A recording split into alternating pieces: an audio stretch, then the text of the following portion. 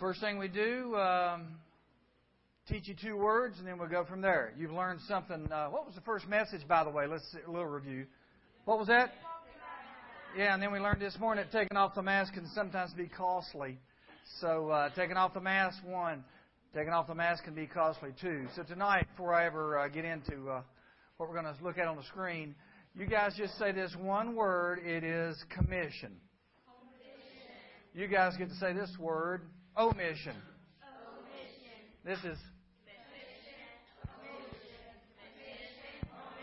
What is commission? Well, the Navy sometimes does this when they get officers and get them ready to put them out onto the field. They will say that is a commissioning service. So commission means to act. It's to do something. So that's commission. What's your word? What's omission? What's omission? If I omit something from a report, what did I do? I left it out. So you guys, commission means you do something. Omission means you didn't do something. So they're in a way the opposite. Sort of sound the same kind of a word, though, omission and commission. Well, we began last night's lesson. Very first night was this. I'm going to just eliminate this one, I think. I don't know if we got a hot mic or we need to turn that off, but I don't want y'all to get distracted tonight. So let me just tell you what we did the first night. Right there it is. Quit being Batman. Take your mask off. Life's much easier when you're honest. You just think, oh, I'm glad I do not have to do this anymore.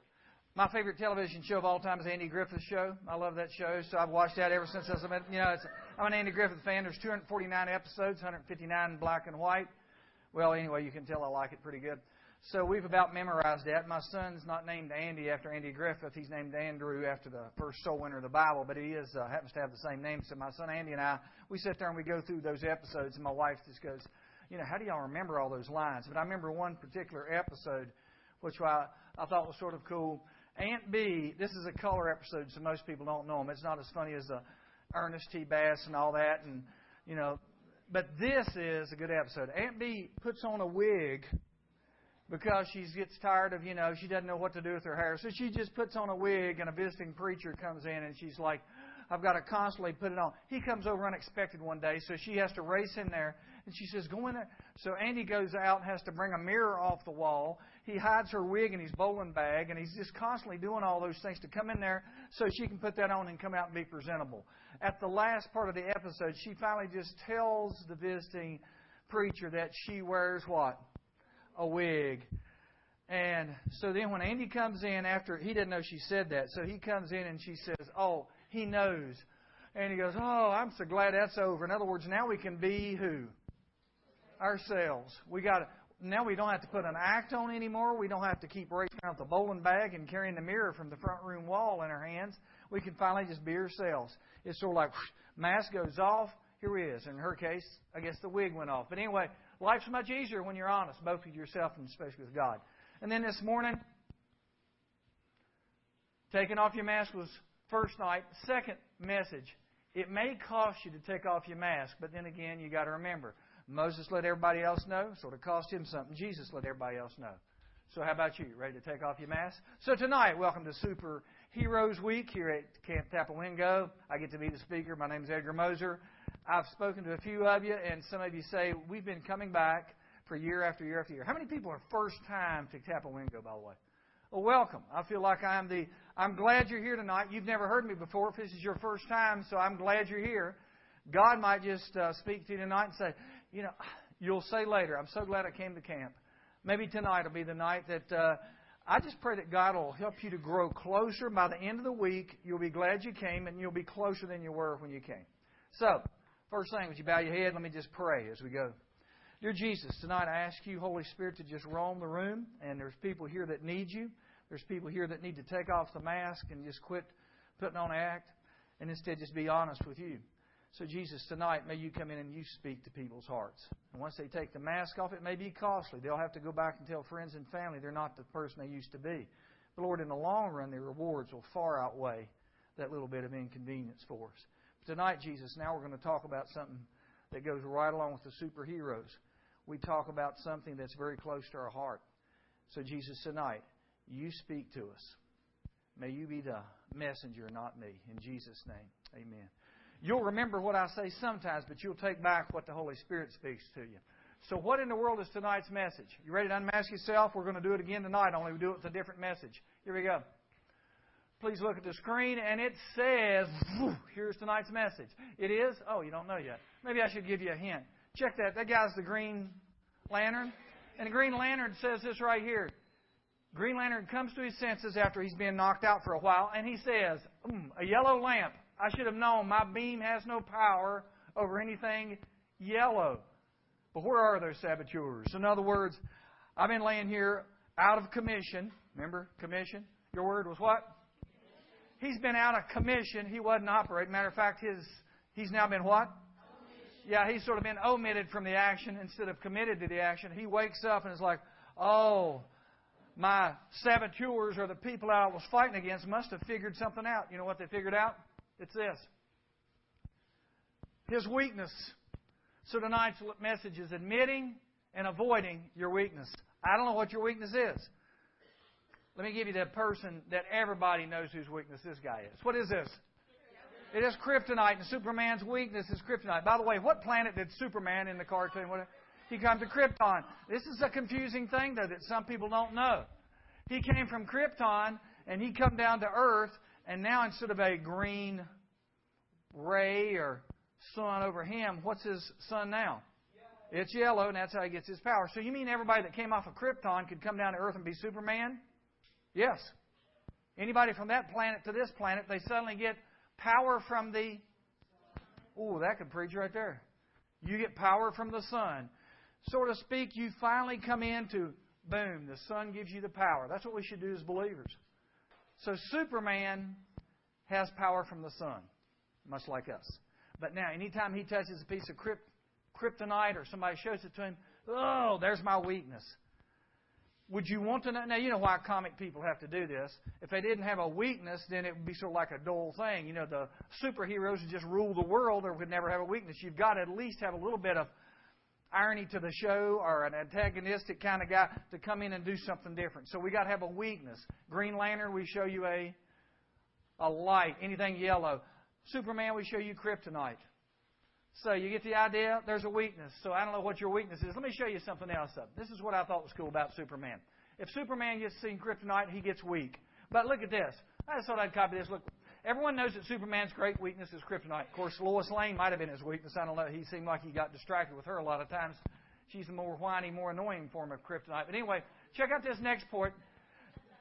Every Superman movie, comic, cartoon features it. It's the only way to stop Superman short of hiding him in a dark room under the earth and taking away. So kryptonite is his weakness. But you know what else? If he was in a dark room under the earth and taken away his access from the sun, he would soon lose his power. Tonight, if I can take away your access from the sun, then you can lose your power. That's true, because Jesus says, Acts chapter 1. Anybody memorize Acts chapter 1? But ye shall receive power after the Holy is come upon you. What else? You'll be my witnesses. Jerusalem, Judea. That's what I'm doing tonight. I'm being a witness for Jesus, and I've got power through the Son after the Holy Spirit comes upon me. If I didn't have the Holy Spirit, then I don't have much power. If I don't have the Son, yeah.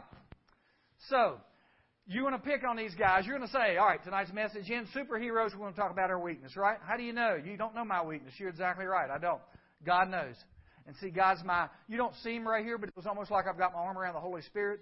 And He says, Edgar, you speak loudly and audibly, but I'll speak to hearts. Whew. I have that ability. So, Holy Spirit, you don't see Him, but He's here. How many people believe the Holy Spirit's in the room? Yeah, you better. The Holy Spirit's here. Why? Because I'm here, if nothing else. You brought the Holy Spirit? No, every believer brings the Holy Spirit. I don't go to church necessarily. I am the church. So if Life Point closed its doors tomorrow, we'd still have Life Point Church because we'd just moved to a different location. You don't have to write down my two big words for you. But a long time ago, they had this word called ecclesia, which means the body or the church of... This is the church back in Acts. And they started this revolutionary way. They didn't go to the synagogue to work it. They didn't go to the temple. They had this what we call ecclesia. That's a body. That's a movement. So they started a church. They'd meet in people's homes. Next week they might meet over here. They were meeting every place. Of course, as time passed, you guessed it, they would start meeting in different places, but then they wanted to settle down. And actually one of the good things, but the bad things that happened to Christianity. Constantine became a Christian, and he was sort of like the head honcho, and the leader. So since it'd be like the president getting saved, the king getting saved, somebody that rules.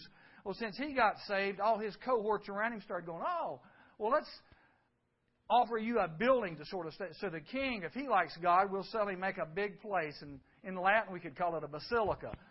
So we've now got a place, because these rich people didn't want to start keeping going to homes. They wanted to build a big building. So now they settled down, and the next thing you know, it was sad. It was almost like the church. It was nice to have big, high-ranking people becoming Christians, but you know what they did? They quit meeting in houses and all over the place. They started meeting in one place, and that one place became, German word I think was K-E-R-C. It was like the Kirch, which we've changed that word to church, and now the church is a building. Bad? Yeah. So now it's a church. If I compared it to animals, you know what an animal would be for our church, Life Point? We would be a cheetah, because we're constantly moving. We've met in a couple different places. We'll meet in homes. So we're like a cheetah on the move. We do not want to be... You ever seen those on, whether it's YouTube or whatever, you looked at Facebook, somebody will post a picture, it's a cat, looks like he weighs 804 pounds. He's just sitting over in a cow. It's like, is that a cat or a rhinoceros? He's like, wow, he just walks through the house. He's huge. Well, I think that's the way some churches are. They're just so big, they just sit there. There's no movement. I mean, if you opened up a door, you could... Hello? Is anybody here? Oh, yeah, there's people sitting, but it's just dead quiet. I want our church to be active. So when you come in the doors of Life Point, you'll hear music going off. You'll hear people over here. You'll have us moving around. Somebody might be getting coffee. Movement means life. So I want us to have a good time tonight as we study weaknesses, because we're alive. And by the end of the time that we meet tonight, you'll say, wow, it's so been good to be in church, but we are the church. Okay, I'm going to talk about your weakness. Holy Spirit's just going to roam the room. He's going to go, you know what? And you'll be spoke to by me, you audibly, but by the Holy Spirit through your heart, to your heart. So here's what I want to remind you. Don't make fun of these guys right now. These superheroes, you might say, Superman's got a weakness. Green Lantern's got a weakness. Well, let me show you. Weaknesses can cause us to do two things. Weakness can either cause us to do this. If I have a weakness, it can cause us to run away from something. Give me an example of that. What weakness might you have that would cause you to run away? Some of you might be scared of these little things that... Spiders, yeah. So if you walk into a room, I'm just having fun with you here, but it's spiritual, sort of like the same application. If you are scared of something, that means it's a little bit of a weakness, then I'm going to run from it. Now, I might have a weakness that causes me to run towards something. So that's our second way we can do it. If I've got a weakness, and you say, okay, you lost me. What? If I've got a weakness, I can run towards something. If I've got a weakness, I might run away from something. Let me explain. Check this picture out. If I give you this, that might be a weakness. If you have a weakness, if you're trying to be on a diet and lose weight, that's a weakness. So somebody shows you a 1,600 calorie Big Mac, and you go, wow, I got to have it. And suddenly that's a weakness of yours. What should you do? Run towards it, run away. You should run away if you're trying to lose weight. Or maybe this. So if you've got a weakness, you say, I'm going to try to lose weight, and I show you a chocolate cake with raspberries around it, you suddenly should run away. Now, watch this. If you want to run towards that, if I'm on a diet, I really should run away from it. See what I mean by weakness? I need to leave that be, so I need to go the other way. Or how about this one then? Here's a weakness. If you have that right there, I have a sister-in-law. Some of you can probably pick up a spider. Some of you go, please, that's my weakness. I'm just trying to, you're going to prove what my point is right here. I have got a sister-in-law. Her name is Joyce. And Joyce has a weakness. This is it. We were at their house one time. We're sitting in the living room. Everything's fine. And all at once in another room, like that. And she screamed. And we went into the room. And here's what she did. She picked up something. After she screamed, and I didn't do it justice on a scale of 10. Mine was about a 2 out of the 10. Hers was about 14. She screamed so loud, and we walked in there and thought, what is it? It was a Granddaddy Longlegs. Okay, Granddaddy Longlegs, if you know, can't even bite you. Their mouths when you open up too big. I wish some of y'all had that characteristic. Anyway, the Granddaddy Longlegs' mouth came up, so it could not. So I could just sit there and let it crawl on my face if I wanted to. Joyce, if I put that on her, literally, you think she would pass out. She would probably just, what? By the way, she's passing out from what? From fear. She is so scared that your body just sort of shuts down. So fear is, you can either flight or fight. You can either fight that spider or flight. You're going to take off from that spider. She'll take off. It's a granddaddy long legs just like this. Now, I'm not going to make fun of those people because my fear may be something else. I had fear sort of grip me one time. I was just a little boy about like this. I laid down at night. Everything's fine. We're dozing off. I'm fine. I had 4 brothers. By the way, there was 5 of us in a room, 2 sets of bunk beds, and a big old bed that was my brother Gene. He got to sleep by himself. The rest of us piled in like army barracks. All 5 of us were in a room about the size of the stage. And some of y'all complain that you don't have a room. But anyway, we were in that room. I'm dozing off. And I woke up just in the night and like, there's somebody in the doorway. And I looked and I thought, golly, that guy's huge. He looks like he's just like this in the doorway. So now fear starts to get it. And I think, just cover your head. What was I doing? Was I fighting, flighting? Which one? I'm just going to ignore him. And I can't do it. And I peek out under the cover. Yep, there he is. He's still there. And so I get brave. And I sneak out. Could have waked my brothers up. No, can't do that. So I just slither out of there and I go, watch this. He's going to come right at me. And he's going to beat me up and throw me out the window and nobody will even know I'm gone. No, can't do it. I got to get closer to him. So I got down crawling on. I can't believe it. I'm telling you this, though. I'm crawling on all 4s. Get all the way over there. I reach up with trembling hands and I touch my dad's army coat that was hanging in the doorway. That was the big guy that was going to beat me up. It was really an overcoat hanging in the doorway on a coat hanger. But in the middle of the night, that was a huge giant that was coming after me, and all it was a coat. But now, if I had not went over there and touched the coat, I would have never went back to sleep. It's like, that guy, it's almost morning and he's still here. Well, I got news for you. That coat ain't going to walk anywhere. So I thought, good thing I went over there and checked it out. How about if you're scared of this? Maybe that's not your weakness. Maybe this is. Okay? Notice I got 2 reactions. Some of you said, and some of you said, awesome. You awesome people can leave now. No, I'm just kidding. We had a Life Point event the other night. It was called Motor Madness in Roanoke, Virginia. They just sort of let all the cars run down Williamson Road. It's every style that you can imagine. Old jalopies or brand new cars. And they ran up and down the road. And we set up right in front of our new church building. Hopefully that'll be soon. And we gave hot dogs out. We gave 6 cases of cold water out on a hot day, just letting them know we're just being the arm of Jesus. And this woman came by, and she sat there and talked. She was a little bit different looking. But anyway, she came by and sort of talked to one of the guys behind me. Jim was his name. Jim like this. And I thought, Jim, don't point at her just because she's ugly. We don't point at all the ugly people in the world. We'd be going like this. Anyway, and Jim's like, and I go, and I almost thinking the same thing. Jim, what are you doing? And I looked and I went, ooh. She had a snake about this big wrapped around her neck and around her arm going, how do you like him? I thought, I got 2 ways to handle it, chainsaw and shotgun.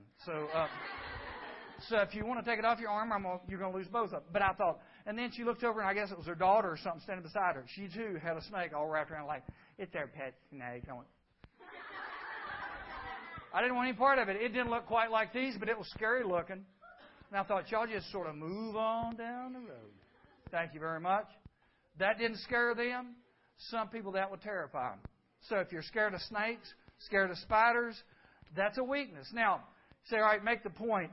If I'm on a diet, I don't want to go near chocolate cake. I run from chocolate cake. It takes a lot of discipline to do. By the way, is someone in here? Where is the nurse tonight? Is she in here?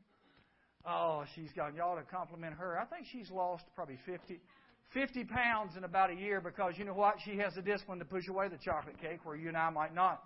50 pounds. She said, I got about 25 more to go. So I'm thinking, wow, 50 pounds? So in 6 to 7 months, she's averaging almost 10 pounds a month. That's huge. So, I mean, if you lost 100 pounds of ugly fat, some of y'all you'd be gone. You know, I just kidding. The woman who said I lost 100 pounds of ugly fat, she divorced him. No, all right. That's if you lose a lot of weight, that's a compliment. You've pushed away from the food. If you can get over your fear. So I run from food. But how about this? What if I got a fear of spiders? Then I've got to go ahead and fight it and come over there and finally at least stay in the room with them. I can't let that control me the rest of my life. Okay, got your attention again? Look right over here. I'll go to the next thing then. Superheroes then are what we're talking about. They got a weakness. I just now talk to you about your weaknesses. Let me give you a couple verses. When our weaknesses or fears control us, we need to overcome them. And run right at them, or else we will be weak all of our life. I mean, I'm not saying go over and pit the snake. Don't get me wrong, but I'm just saying if that controls me, if I just say, okay, I'm not going to run. I'm just going to go over there. At least I can stay close and not let it bother me that much. That's what, we're just going to be controlled. Here, let me give you another one. How about this right here? I'm going to give one good example. Listen. I will talk about somebody in the room. No, I'm not going to talk about a camper. I get to pick someone who's very dear and near to my heart. Not that you campers aren't. But I'll mention my son, Andy. Andy is thinking about being a chaplain in the Navy. He's actually went down to Norfolk, Virginia. We've talked to some people in Norfolk, Virginia. And he had blood drawn from him. And then he went through this physical and everything was fine from that. And Andy is going to, hopefully, end up one day as a Navy chaplain. But here's what Andy hates. That right there. Andy hates to give blood. He hates to get a sample of blood taken from him. He hates to have the little vial filled. There's 3 people in our family. Let me show you the difference. Let me put my wife Jenny over here, Andy over here, and me in the middle. I think we go in that order. My wife Jenny has given 30 gallons of blood in her life. She is an extreme great donor. She will walk in and sit down. She did this one time, which is amazing. She's did this several times. They have a machine over here. They'll put a tube onto this one. It'll drain the blood off, run through the machine. It's called pheresis, and it takes the platelets out. Some little premature babies, they call them preemies. Some little premature babies are born, their blood will not clot very well. So if they put my wife's platelets in that baby, their blood will begin to clot, and they'll be more normal. She can take 1 pint of blood and save the lives of 4 preemies. So her pheresis is what this is called. The blood goes through. They put her own blood back in the other arm after the platelets are taken out. She can sit there and watch TV, watch a movie. She gets a little cold because when you're losing blood, you lose temperature. They'll pull up a little blanket on her. She's fine. So Jenny's over here can give 30 gallons of blood. I'm in the middle. I don't like it. I'm going, yes, blood given. I don't do that. It's like blood donor, birthday. It's on the same level. No, it's not. I hate to give. But if I got to give it, I'll give it. So if they come over there and the woman says, you're going to feel a little prick. And I go, no, man, I didn't. That's good. And she drains off a little bit. Okay, we got it. I'm fine. Andy's over here. Andy, we're going to drain your blood. Okay. Andy, you're good? You want to get right there? All right. I mean, he will pass out. He went down to Norfolk, back to the Navy story, and the Navy people come in and say, we're going to draw blood. And he's like, okay, I'm sorry. I'm good. Go ahead and get it right now. Well, wait just a minute. Harry, wait. And they just put him off for a minute, and the more he waits, the more nervous he's getting. And the blood looks like this. Since he's got to give it, it looks like it's drained. Your face almost becomes about like white. It's like this. It's just getting more like that. And then when they finally come back, are you okay? No, but go ahead. And they drain it, and it's like, whew. Then a few minutes later, now he's back to Andy. It took him about 5 minutes, but he's okay. But there for just a minute, I thought he was going to pass out. Has anybody ever given blood like that? You see what I mean? And it's like, if you don't like it, it sort of catches you by off guard or catches you by surprise, and you're just going like that. So Andy would pass out. My wife would go, another gallon? She's just fine. And I'm in between. I don't like to give it, but I'll have, yeah. So I don't like that. You know what Andy needs to do? I'm going to keep that example going and show you this. What if they came in and said, Andy, we need to take a couple pints from you. And if we can't get that blood, you don't get to be a chaplain. His weakness would stop him from doing God's will. So Andy says, I got to fight this. Go ahead and take the blood, and that'll help me be a chaplain. You see, that's what we got to do. So sometimes we just got to face that weakness, fight it. Here's the other kind of example, though. When our weakness makes us do something we shouldn't be doing. You could almost use that same picture. Some people don't draw blood off. You know what they're doing? Yeah, they're taking drugs. And they put something in there. They need to stop that. Or they could contract, different things, whether it be AIDS or whatever, using a needle that's rusty, using a needle that's been infected by someone else. So it's like, Andy, you need to give blood to be in God's will. No, I'm not saying give blood to be in God's will. But if Andy really needs to give it to be working towards something, he needs to fight that. Go ahead, get over it. These people over here, y'all need to stop that before you die. So, you understand? Sometimes we sin by what? What? Commission. Sometimes we sin by doing something. Sometimes we sin by we don't do something we should be doing. By the way, if that's you, I'm not asking you to raise your hand, but if you say, you've just described me, guess what? You're in good company. Apostle Paul said the exact same thing. He said, the things I want to do, I don't, The things I don't want to do, I do. He says, man, I'm just miserable some days. Oh, blessed wretch that I am, what am I going to do? I'm going to be set free through Jesus. Jesus will start helping you to do the things you should be doing and quit doing the things that we shouldn't be. Check this last out. Some people might do this. You can name every vice in the world, but I won't do that. But down at the bottom, here's what I want you to do. You're going to begin to run then after my message tonight. You're going to be running towards the things that you should do and running away from the things you shouldn't be doing. So we're going to be on a track team. We're going to be running away from our weaknesses and running towards the things that should be our strengths. So some of you say, I really know the Bible. I have memorized my 2 verses that Paul wanted us to. I have memorized some things. I really got some stuff down. So I am running towards the good things. Well, then good for you. I am not the person I used to be in high school. I'm a lot better person. Why? Because I'm running towards God. You ever heard that song? I believe you have. Out of what? In the marvelous light, See, that's the whole idea right there. I'm running in the marvelous light and I'm running out of the darkness. I think we've made our point with the song, so here's what I want you to do. In James chapter 4, verse 17, you don't have to turn to it. I'm just going to use this to get your attention. James chapter 4, 17, what's the word over here? Omission. If anyone then knows the good they ought to do and they don't do it, it is sin for them. They don't do it. They what? They omission. They omit it from their life. You know what you should be doing. It'd be like Grandpa. Grandpa, you've got to start taking these heart pills. I don't want to take no pills. You're going to die if you don't. I'm a diabetic. Then you need to start taking your insulin. No, I don't. Your stubbornness is going to kill you. So heart pills or insulin or whatever. I've got high cholesterol, they say. It's a little bit. So I've got to take Lipitor. I've got to take, you get the idea. I've got to take something. If I don't, it's not. I'm omitting something I should be doing. Of course, here's the other side of that. Exodus chapter 20, you've probably heard of a few rules there. There was 10 of them. They're called the what? Moses was leading these group of people. They were killing each other. They were stealing from each other. Moses come out and he bluntly just, first of all, you shall have no other gods before God. He's Jehovah. Don't have anybody else. And he just goes through that. Don't take His name in vain. He goes through a little list. Don't kill each other. Don't steal from each other. Don't commit adultery. Don't try to have someone else's wife. Don't covet things. He just goes through a little list. So, I love this verse 20. It says this, God has come to test you so that the fear of God will be with you to what? Keep you from sinning. So you guys who are what? Some people are committing sins. Moses comes in and says, y'all got to stop doing the sinning. You guys got to start doing what you should be doing. Well, that's Christian life stuff, isn't it? Nah, I've got help for you. Okay, mister, I guess he's out. He's ran so far he's probably tired. Look at the back. I'm not going to tell you who this guy is. You can turn to Luke chapter 22. This man is going to, what's you guys' word? This guy's going to omit something that he should be doing. Anybody know who this guy is from the back? He's being asked something. No, it's... Keep going. Keep guessing. That's not Judah. What? It's Peter. And they walk up behind Peter, and we'll read the story together. He omits something. Yeah, they ask him a question, and he sort of, you can find the story. Let's go to Luke chapter 22. Peter should have stayed, but he ran. Here's his story. Here's the scriptures if y'all want to look at the bottom.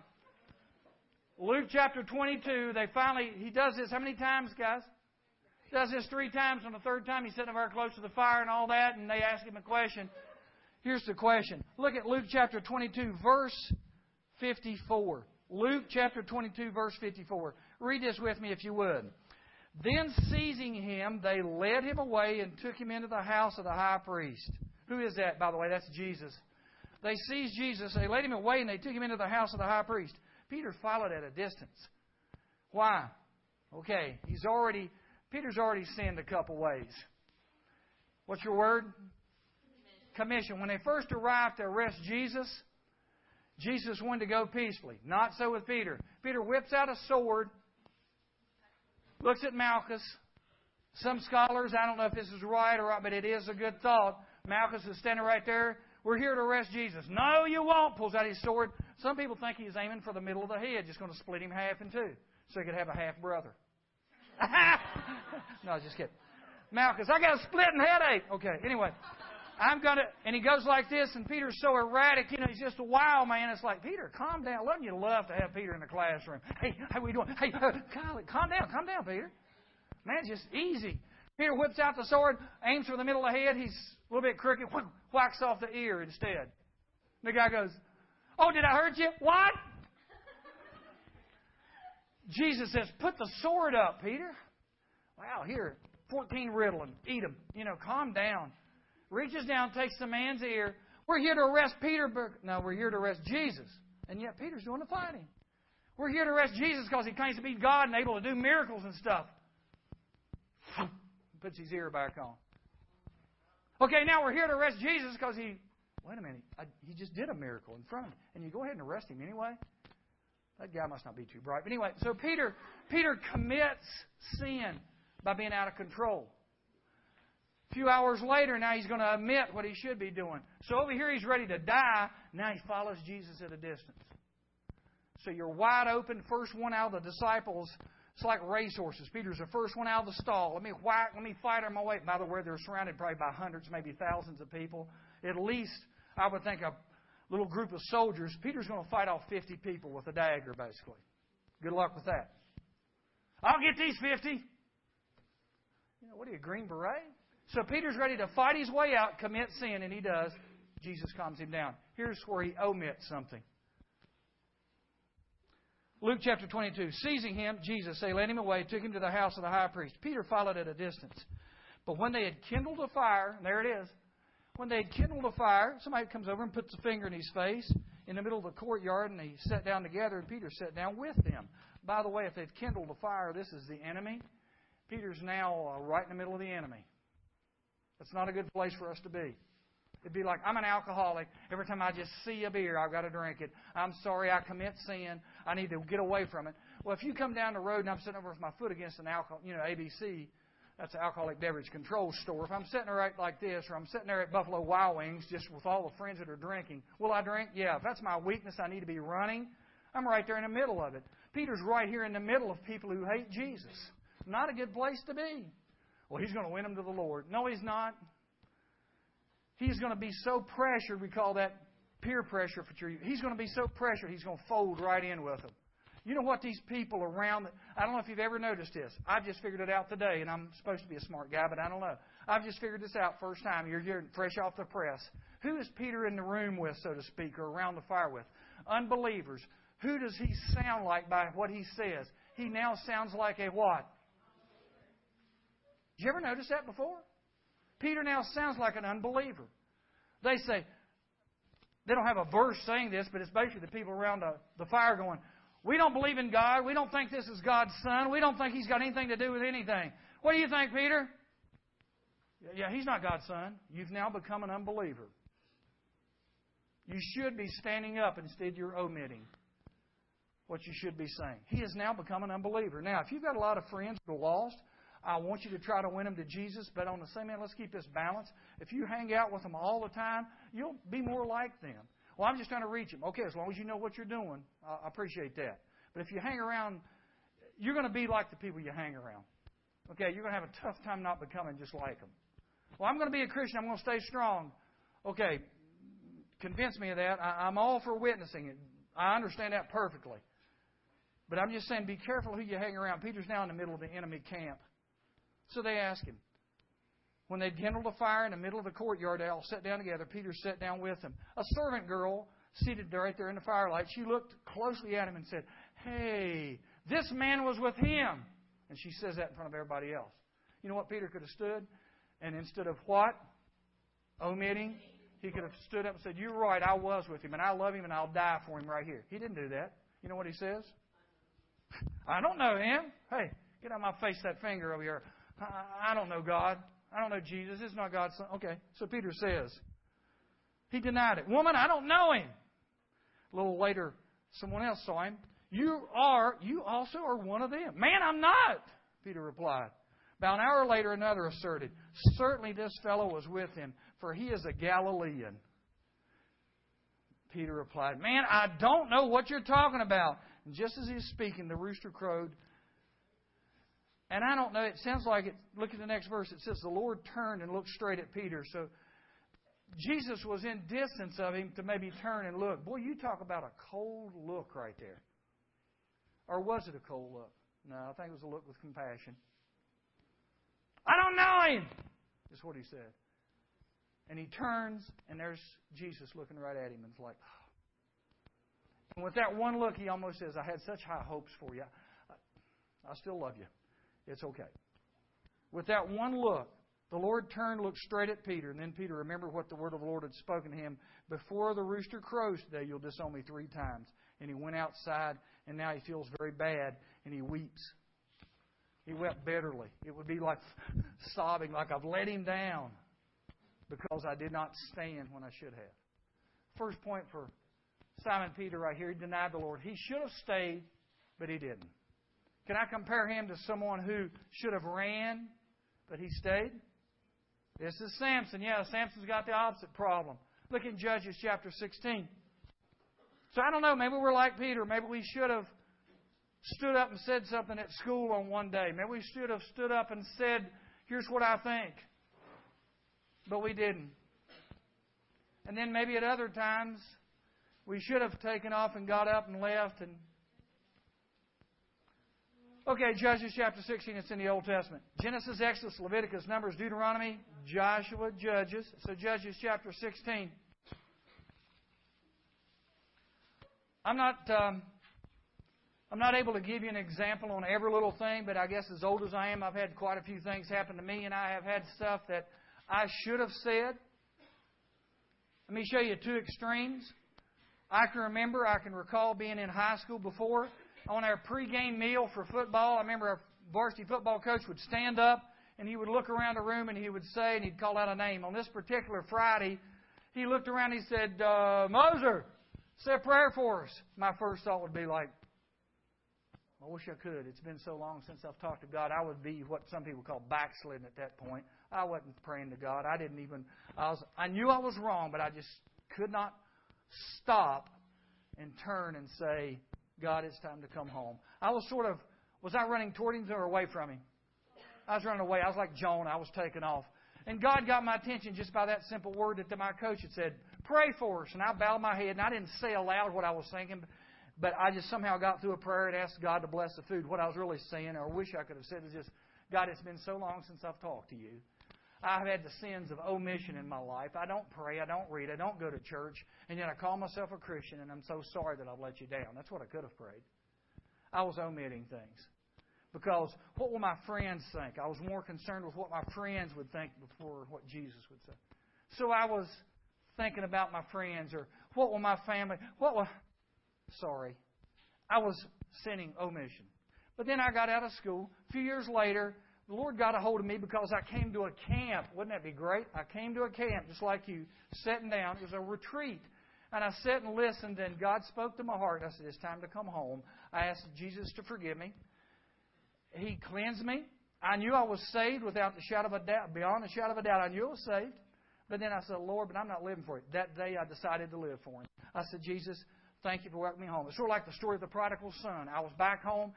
He just started, my life became so blessed. And now I'm sitting in a college class down at Emory and Henry College.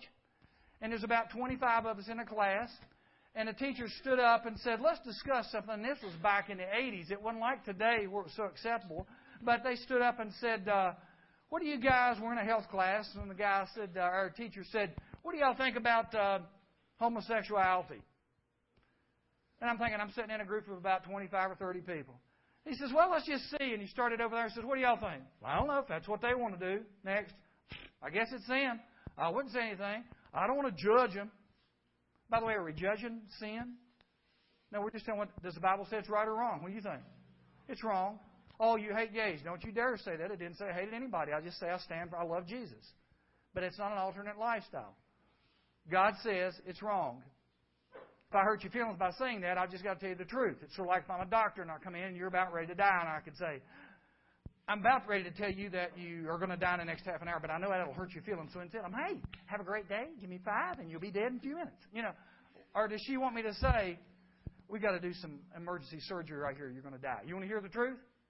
And the world doesn't want to do that. Let me tell you what God's Word says. No. I wish I could just take a question and say, if you did not know the truth, would you want to know it? You know what somebody's actually answered that for? And said, no, I don't want to know the truth because that'll take away my hope. No. Jesus says if you know the truth, it'll give you hope. So guess what? We went around the room and it finally came to Edgar on the other side. Everybody has said, yep, let them be. I don't care. It's their life. Edgar, what do you think?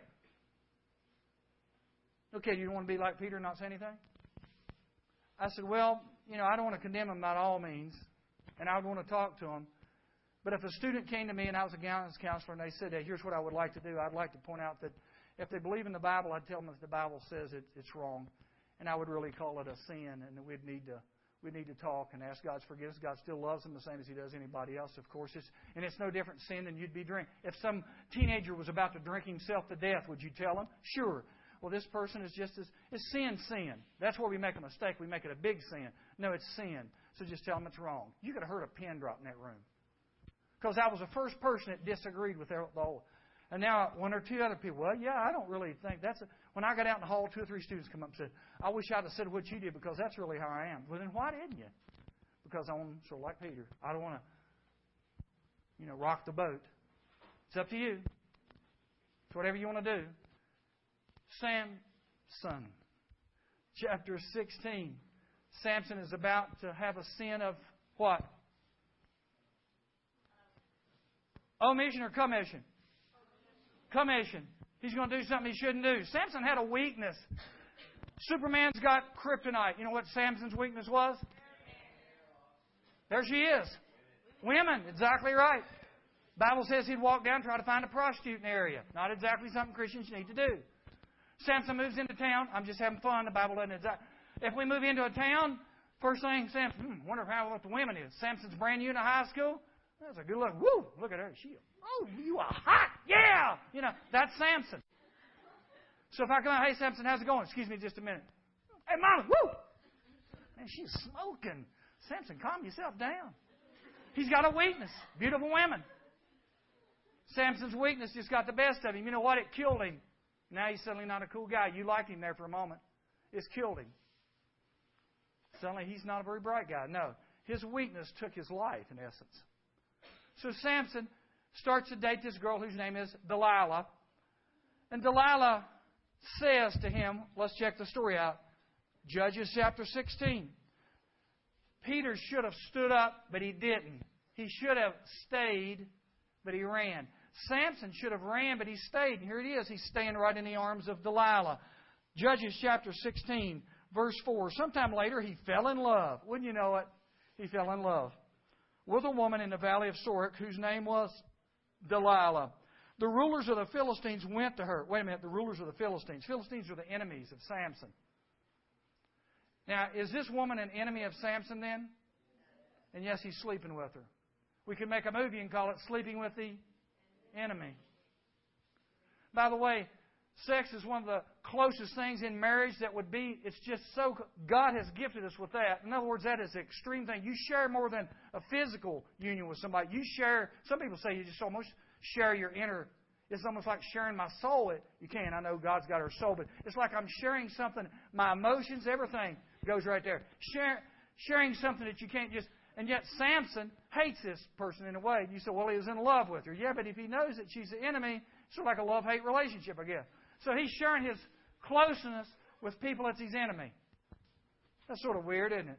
How could you be so intimate with the enemy? It doesn't make sense to me either. Are you truly in love with her? Well, he says he is, but is he in love? I think he's in lust with her myself. But anyway, he fell in love with a woman in the valley of Sorek whose name was Delilah. Let's see if she loves him the same. You can find out this is a mismatch. The rulers of the Philistines went in and said, see if you can lure him into showing you the secret of his great strength and how he can be overpowered. They just now paid this woman off to say, find out his what? And she says, how much money you got in here? That's true love if there ever was one. We'll pay you this much money. Thanks. I'll try to find out his weakness soon. She comes back. Samson comes in. Yeah, bench pressing. All brawn, no brains. So he sits down in this. Delilah's got that red dress on, perfume that just knocks him out. And Samson walks in and goes, wow. When you wear that red dress, I smell that I just go crazy. So he's wild. Wild with love. So Delilah says, oh, sit down here. Let me just stroke your hair. Okay. Let's just pretend this is okay. And so she just sort of lets him go to sleep. And then he's about half in a day. Samson, you such a big, strong guy. What's the thing that just gives you that strength? Samson, if he was smart, could have just now interpreted that question. What would do what? What would take your strength away? If somebody asked me my weakness, if you're dating someone or you're friends with someone that asks you that, I would run as far as I could. What's your weakness?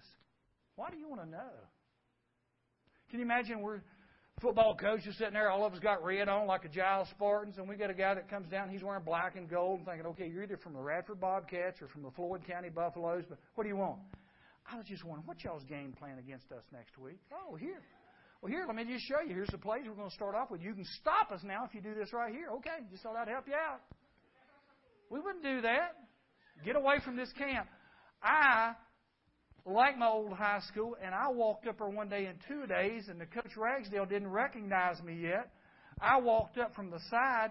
He sent a manager over and says, Coach Ragsdale wants to know who you are and why you're here. Well, okay, yeah, we're good. It's okay. You know what? He had a manager over there. We've had trees planted around our practice field at Giles. You can't see what we're doing. And if somebody came in, that would be the enemy, and Steve's going to go over there and see who it is. I don't want the enemy coming in to figure out our secrets. Samson, don't let the enemy figure out your secrets. It's too late. Samson, tell me how. Let's ask. Sometime later, he fell in love. The girl says, after the Philistines paid her off, see if you can lure him, show him the secret of your great strength, how we can overpower him, so that we may tie him up and subdue him. Each one of us will give you 1,100 shekels of silver. Money was greater than love. If it was 10 of them, she just now earned, at least back in those days, thousands of $10,000. They just said, you know what? It's a deal. Wow. Delilah said to Samson, next time she's sitting there at the date night with him being close, tell me the secret of your great strength and how you can be tied up and subdued.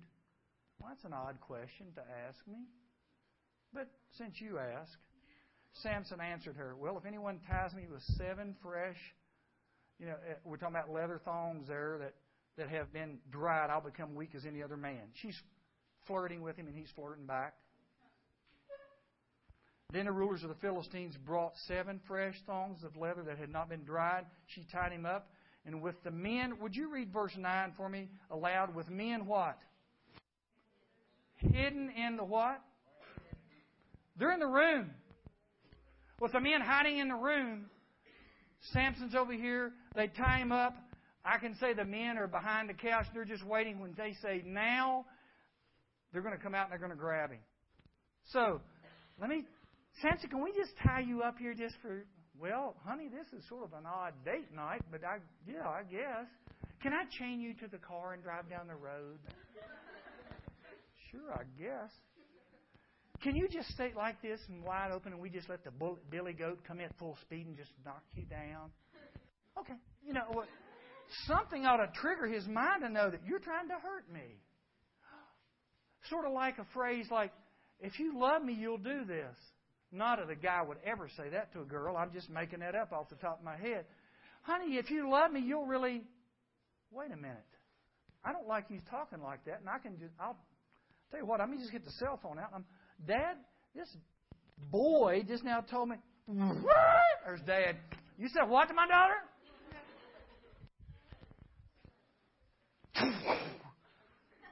Oakie's Funeral Home, we need to... You think your dad would change his mind? I think so. It's a lie. Would you tell me what your weakness is? Tie me up. They tie him up. She says, Samson, the Philistines are upon you. He jumps up, breaks them off. You were lying. That didn't take your strength. No, it didn't. But watch. He's now flirting with disaster. And he keeps in that same realm like we might flirt. Here's the next thing. She said... Delilah said to Samson, tell me the secret of your great strength, how you can be subdued. Well, you guessed it. Samson answered, if anyone ties me up, they tied him up. That didn't work. Samson, the Philistines are upon you. But he snapped those leather thongs as easily as a piece of string snaps when it comes close to a flame. You know how that if you took a flame, put a piece of string close to a flame, it would just break apart. Delilah said to Samson, verse 10, "You've made a fool out of me." That didn't take a lot, but anyway. "You've made a fool out of me. You lied to me. You don't love me. Come now, tell me how you can be tied up." And he said, "Well, if anyone's securely with new ropes that have never been used." He just keeps this. Verse 12, so Delilah took new ropes, tied them up. Then, with the men hidden in the room, again, do you think Samson knows the men are in the room? I don't know. I'll leave that up to you. "Samson, the Philistines are upon you," but he snapped the ropes as before. Delilah then said to Samson, "Until now you've been making a fool out of me and lying to me. Tell me how you can be tied." Now he's getting very close to the truth. By the way, that's dangerous of all of us. Anytime someone finally gets really close to the truth, he says, "Well, if you'll if you'll braid my hair, then that'll take my strength." What is his secret, by the way? Y'all know his weakness. What is his weakness? Cut his hair. She doesn't know that, but look how close he is to the truth. If you'll braid my hair, he's now on the subject of his weakness. He's went from, old robes, new robes, braid my hair. Wow, that's close. If I could have been in the room as a consultant and say, "Samson, be really careful. You are this close to falling. Don't you do that." "I've got it, Edgar. I know what I'm doing. She's not going to. I'm Samson." Yeah. Okay, we got that. Braid my hair. Philistines are in the room. She says, "They're upon you." He jumps up, shakes his hair, boom, comes out free. Can you imagine the Philistines, by the way, just for a moment? They're sitting there like this. "Samson, the Philistines are going to be on you." They didn't jump. They probably went like this, jumped right back behind the couch. They've been doing D-bends now for about 4 times because every time they get up to get him, he's free. This last time they're hiding behind the couch, they probably look at each other like, "I sure hope this Delilah knows what she's doing." "Samson, up until now, you've been toying with me. Why don't you tell me what it is?" Look at verse 16. "With such nagging, she prodded him day after day until he was tired to death. Girls, if guys ever ask a lot, then I'd stay away from them. I would run. Finally, so he told her everything. 'If you will cut my hair, I'll lose my strength.'" Oh, okay. So she went and told the Philistines, "You be here tonight at my house. I'll get him a little bit, drink a little wine, put on a little soft music, and I'll get him, and we'll cut his hair off and see if he's telling us the truth." Sure enough, he does that. She has a barber come in. She didn't really do it herself. The barber cuts off all the hair. Samson's just wooed to sleep. She says, "Samson, the Philistines are upon you, and I'm going to find you out of..." There's 66 books in the Bible. I don't know, and I know when we talk about the cross, it breaks my heart, but I'm going to show you one of the saddest verses found in the Bible. Saddest verse, it has to be in my top 10. Verse 19. "Having put him to sleep on her lap," big old strong man, got his head in her lap. She's just, "You go to sleep now. I'm going to get you to kill him just a minute. Oh, go to sleep." What a two-faced bag. Wouldn't you just want to smack Delilah? Can you imagine that? How about a dad or a mom rocking him? "Go to sleep. If you don't go to sleep, I'm going to throw him against the wall here in a minute. Go to sleep." How could you be so opposite? "Samson, you go to sleep. I got him. We'll kill him." Oh, I was just talking to some Philistine soldiers behind the couch waiting for you to go to sleep so they can kill you. But it's okay. Samson drifts back off to sleep. They cut his hair, and she says, here it is. "Samson, the Philistines are upon you." Verse 20. But look at verse 19. "Having put him to sleep, she called a man to shave off the 7 braids of his hair, and so began to subdue him, and his strength left him." Verse 20. "Samson, the Philistines are upon you. He awoke from his sleep and thought, 'I'll go out as before and shake myself free.'" This last part's the saddest. "But he did not know that the Lord had left him." How sad. So if you get up and say, I'm okay," you don't even know that God's gone. So he gets up. "I'm going to fight him." And I can imagine the first time he's never done this before. Never done this before. And the first soldier that comes at him, he usually just grabs him by a belt buckle, grabs him by the face, or maybe just puts his hands in their mouth and goes right against the wall. Anybody else want to? I mean, he has killed. Let me take a lion, bear, let me just throw everything, like this. And the first soldier that comes at him, he goes, like this. He can picture his locks of hair flowing But they're what? There is no hair. Matter of fact, if you lose your arm, they tell you this, it's called a, what kind of limb? It's called a phantom. Yeah, but it's like, if I lost my arm, it'd be like, hey, let me throw my arm out for you to shake. And I feel like it's out there, but it's not. Samson, yeah. There's no hair on his head. But in his mind, he's picturing flowing black locks. Yeah, and he grabs that first soldier. And all at once, boom, if you could have just zoomed in on his face, God's gone. Something's wrong big time. Oh, wait a minute. And now he thinks of running, what he should have done about a week ago. Instead, he's sitting there trying to fight, and they just subdue him and get him down on the ground, and it's all over. You know what they do? They poke his eyes out, put him in a big meal. Instead of a mule out there grinding wheat, they let Samson. And he goes around in a circle just grinding wheat, does the work of an old animal. But that's not enough for him. Then they bring him out one day to make sport of him. They're going to make fun of him. So they bring him out at this big illustrious party, and it's like he's the entertainment. They couldn't find a big monkey to come out here, so they're going to let Samson. How insulting. But these Philistines have now missed something. They had noticed that his hair was starting to grow back a little bit. So Samson comes out, eyes out, chains, bring it along, and he says to the little boy, can you put my hands, just let me feel the temple, the pillars right here. Not the temple pillars, but the pillars that surrounded that little place where they're gathered together. And while these guys are out there drinking and having a great old time, Samson begins to, this story. He puts his hands upon this. And he says, God, let me avenge my... This would be like me in high school. Lord, it's time to come home. He's going to come home more in ways than one. He's going to come home spiritually, back to where he should have been, and he's going to come home.